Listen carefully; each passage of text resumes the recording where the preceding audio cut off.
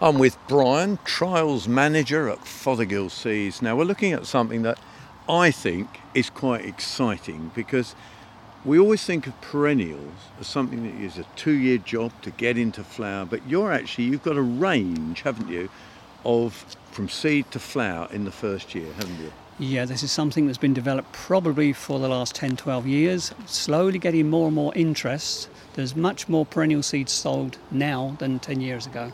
And a lot of it is because we are trying to make it, I call it foolproof, so you really can sow it.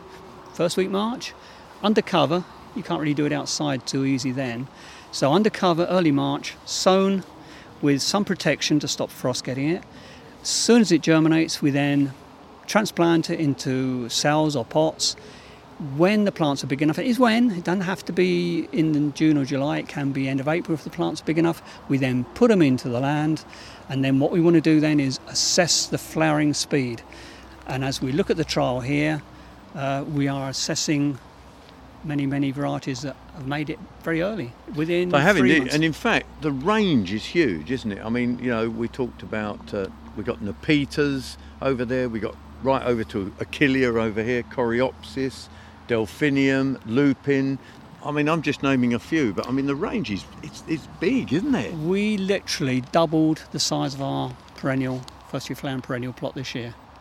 We've always do 50, 60, 70. We now got 150. It's impressive, isn't it? It's almost the more we do, the more excited it gets us. Because, wait a minute, we didn't realise this would flower first year. So you end up with, what a pleasing sight. It is indeed. Now, let's just talk about these Coreopsis, because are these different suppliers or are they different varieties? I mean, what's the difference? Because to me, just looking at them, they're all very similar. They are very similar, but there are 2 varieties that you're looking at. Not much to see between the 2 here, but some years you will find one variety might not be anywhere near flowering in the same year. It can be very, very late. It could be where the contract is put out for the seed.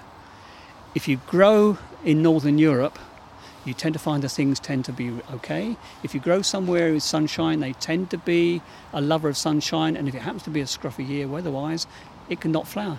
You want it to flower in most years, don't you? It's got to be good, isn't it? We've got to try and take away the guesswork for people. We want to make sure that you end up with something that is 99% sure you're going to get a flower. You might have to wait till September, but from a March sowing, you'll get it in the first year. So out of those, you're saying that there's 2 batches. Does that mean that you choose one batch above the other? Yes, we tend to. It has to prove itself. It comes in first and we do a germination test in the lab to make sure it's pristine germination for going into packets. And then we then take it into this stage where we put it on the field. Then we want to see its flower power.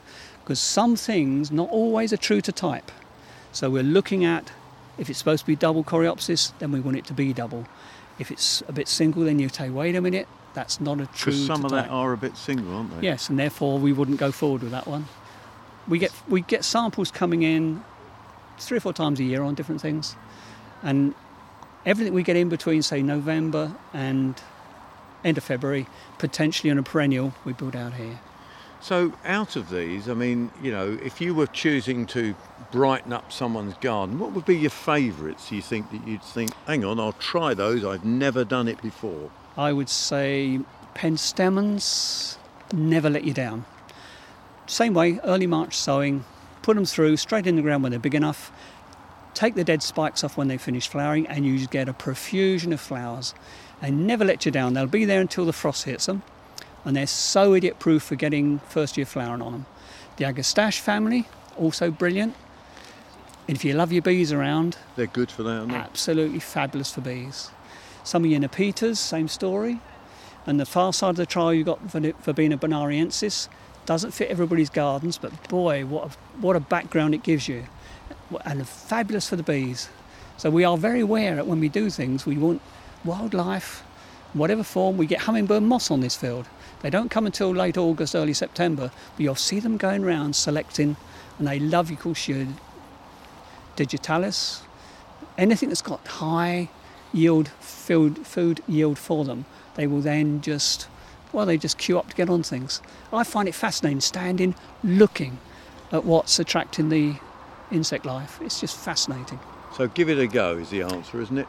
Don't be frightened of them. And of course, you've got them then for other years. You don't have to keep them if you don't want to keep them. I've known people that have grown delphiniums. Oh, they're lovely, lovely, lovely. And when they've died down, they've pulled them up, thinking they're dead. They don't realise that next year they're even better. But I've found people pulling them up. So they're treating perennials as annuals, really? It's probably suited some of their needs. They don't want to see an ugly-looking stick in the ground. But no, if you love your perennials, give them a chance, and boy, do they reward you.